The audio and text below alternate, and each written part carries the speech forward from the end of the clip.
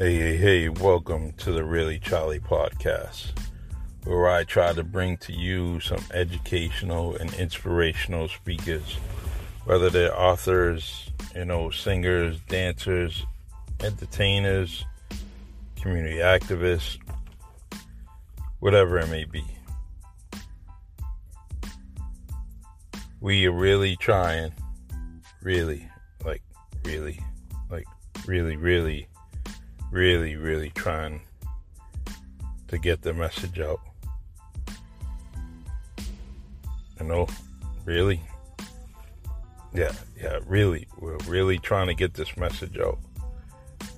So join me on the Really Charlie podcast. Once, twice, 3 times, 4 times a week. It all depends. If you want your story out there, just reach out to me. And I'll put you on the Really Charlie podcast. God bless. And stay blessed. Take care.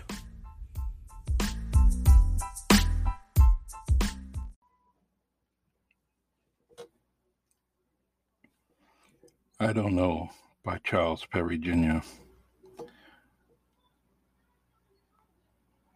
Nobody knows and nobody cares to tell the tales about my most traumatic ordeal of my life. Telling a young child anything would spare folks some time before a child matures and starts analyzing half-truths and half-lies. I was the first child, the first grandchild, and a premature baby that was ready for the world 3 months early. I was born at the weight of 1 pound. It was the size of my father's hand and horrifically described as a little rat. Perhaps cute as a bunny escaped my loving grandmother's mind. Maybe the phrase was just humor to get a quick laugh. Who knows? Surely I don't know. I am trying to filter through the half-truths and half-lies that I see firsthand, and that is my hands. My earliest memory of me analyzing my hands was probably at the age of 4 or 5 years old. I was sitting down and began touching my hands. My palms of each hand was normal size, but my fingers were short and stubby. My knuckles bulged out like a knot on a rope. I would feel and touch my hands as if I was molding a clay pot. My thumbs escape any deformity. To me, they were so beautiful compared to my fingers. What happened to them? My brother Kevin had a touch of deformity, but his hands grew and looked untouched from being frostbitten. Well, there it is. Both my hands were changed due to damage to tissues from freezing due to the formation of ice crystals within my cells, rupturing the cells and leading to cell death.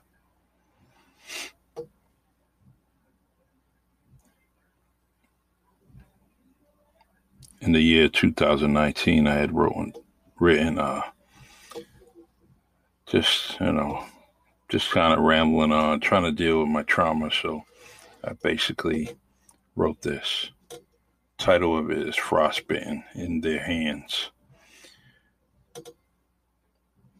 The frost of the snow bit me. So good it lasted a lifetime. My hands were damaged that my fingers were shortened forever. My knuckles staying bulging and fat. There was no way to hide my hands, but I tried by clenching my fist. Why did this happen to me? The stories are partially provided with half-truths and half-lies. I've always questioned in my mind how this happened and why isn't it talked about more? What is there to hide? I deserve to know why my hands are different. I was told my brother and I were in a carriage made like a sled, and our mittens came off. We were being brought home. During the ride home, the damage was being done to our hands. The snow was falling in December 1968. My hands began to hurt because they were cold. I guess the frostbite was starting to take effect. Once we were home, our hands were placed in hot water instead of warm water. Our hands were beginning to take form. I could imagine two boys crying, asking for help from Mommy and Daddy. These two parents must have been frightened themselves that their children are in pain. We were taken to the hospital, but the damage was done. And now the damage was for a lifetime.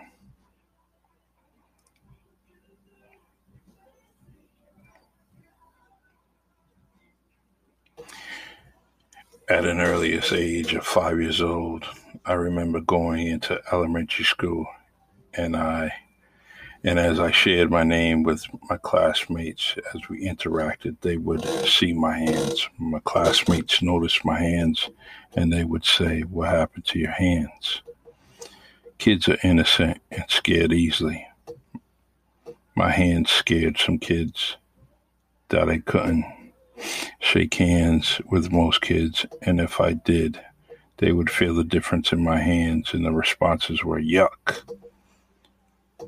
Or, "Did you cut your fingers off?"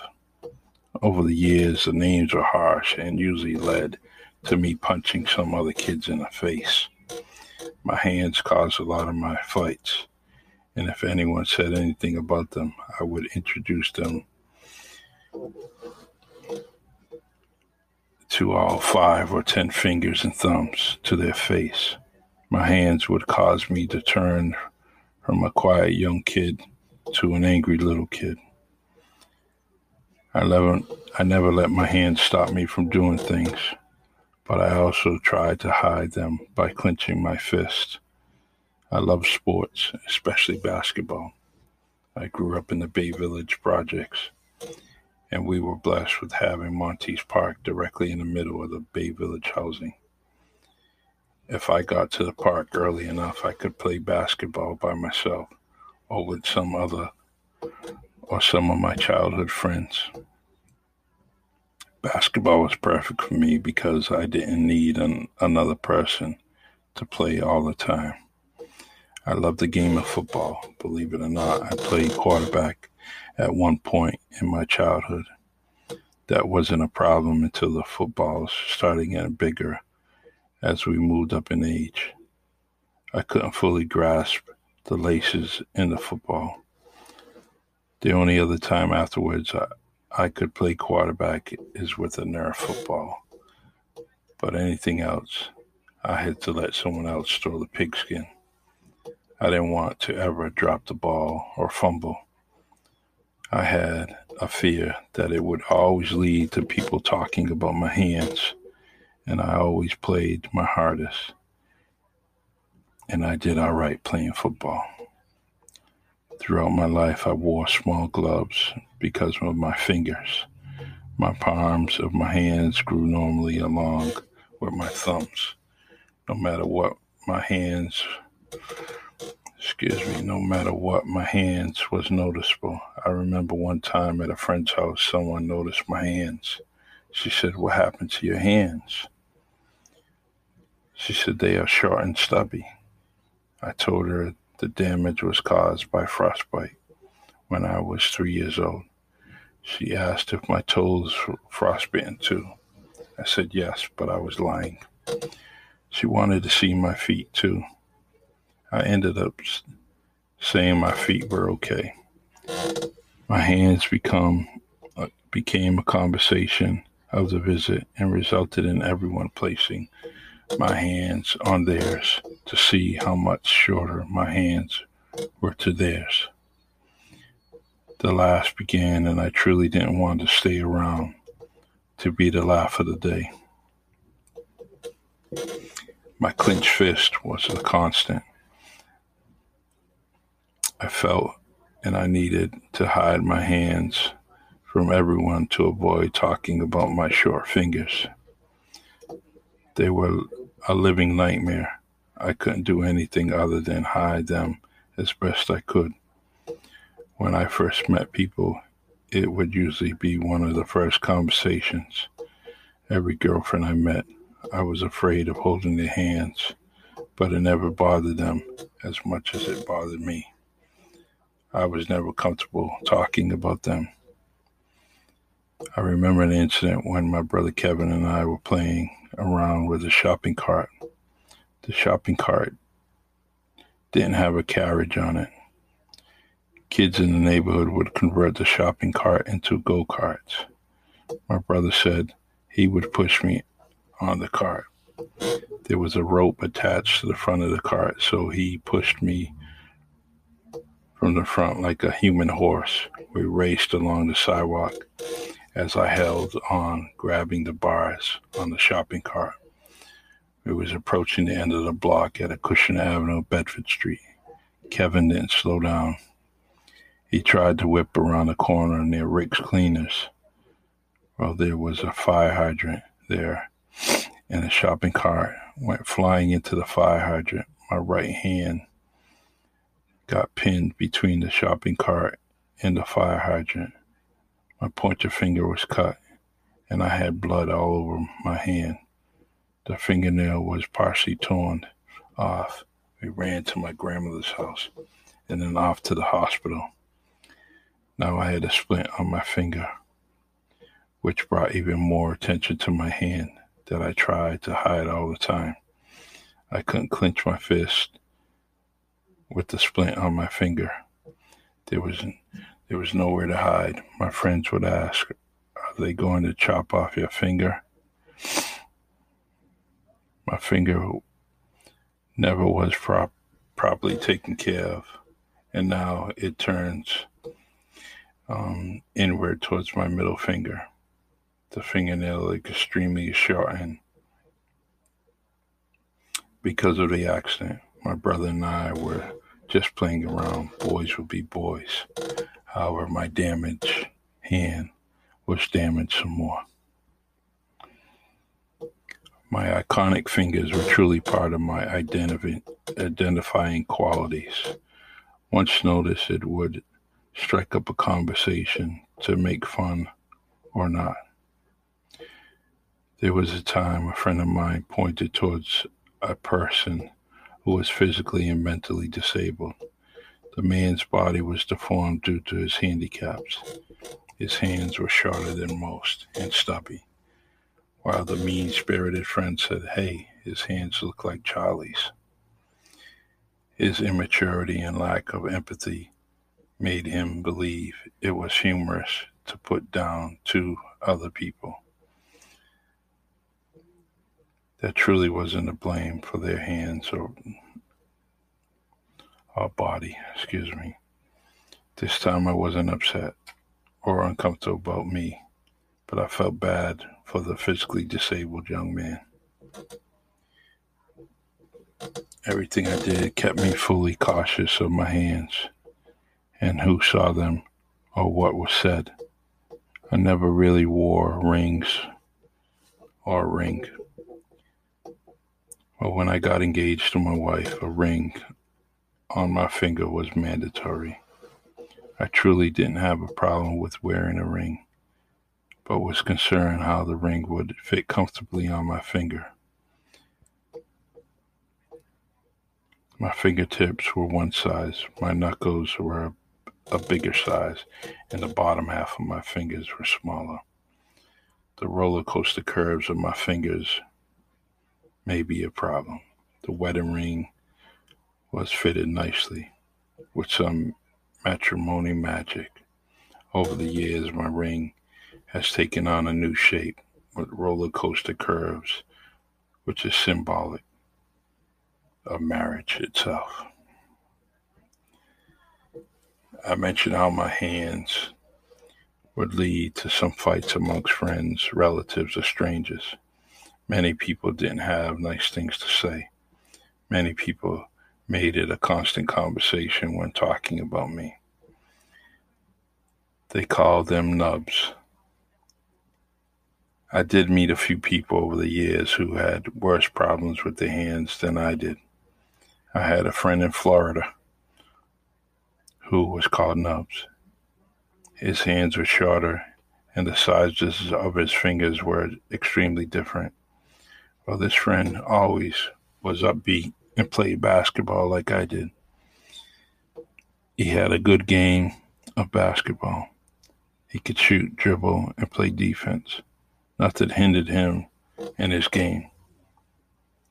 He made the game what it is and usually was involved whether the game was won or lost.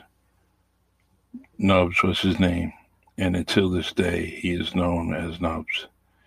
He introduced himself as Nubs, and until this day I don't know his first name.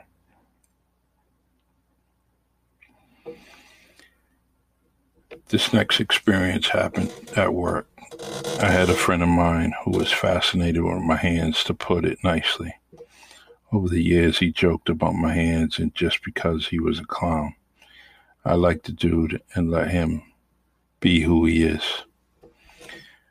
He always made references about my hands as we talked about things or just was talking shit. One day, I was walking in the building and I heard a noise that sounded like things falling onto the floor.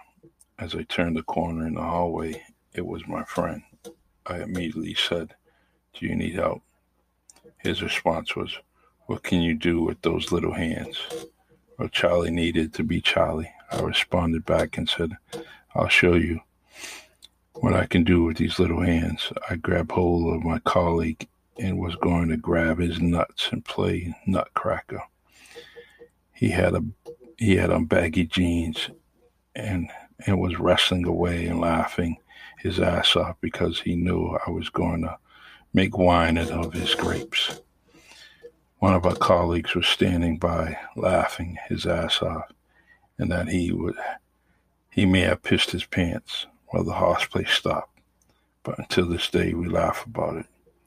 I'm glad I didn't hurt him. His kids came out beautiful afterwards. Until this day, the story about my hands is still a mystery.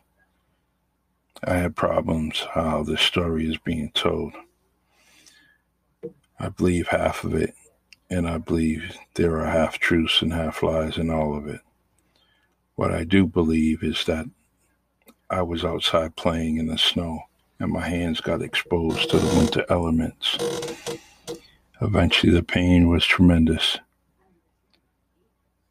and mistakenly my hands were placed in hot water, then warm, which caused tissue and bone damage eventually on that day.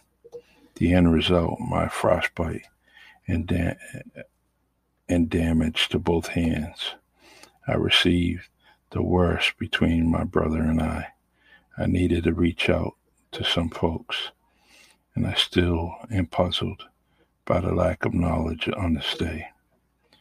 So I am left with half-truths and half-lies. Maybe the following story is truth, or maybe not. During the year 1968, two handsome young boys, Charlie was better looking, of course, of the age of 2 or 3, were playing outside their house with their father. He was truly not paying attention and may have been under the influence of some alcohol. My mother was inside preparing dinner and doing some household things. As Kevin and I played around, we became exposed to the snow too much that our hands began to hurt.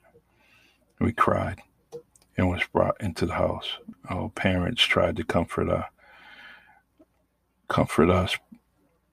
My hands were placed in hotter water than warm water. The damage couldn't be repaired, and as a result, resulted in what they are today. I bring up this story because it's winter season and it's not far away. Sorry, the winter season is not far away. I wanted you young parents to be aware of the dangers of your children being exposed to snow during playtime. Keep them warm and their bodies covered from head to toe. This is my story, frostbitten. frostbitten in their hands is when I talk about my brother and I. And it's crazy. I want to continue to get this out.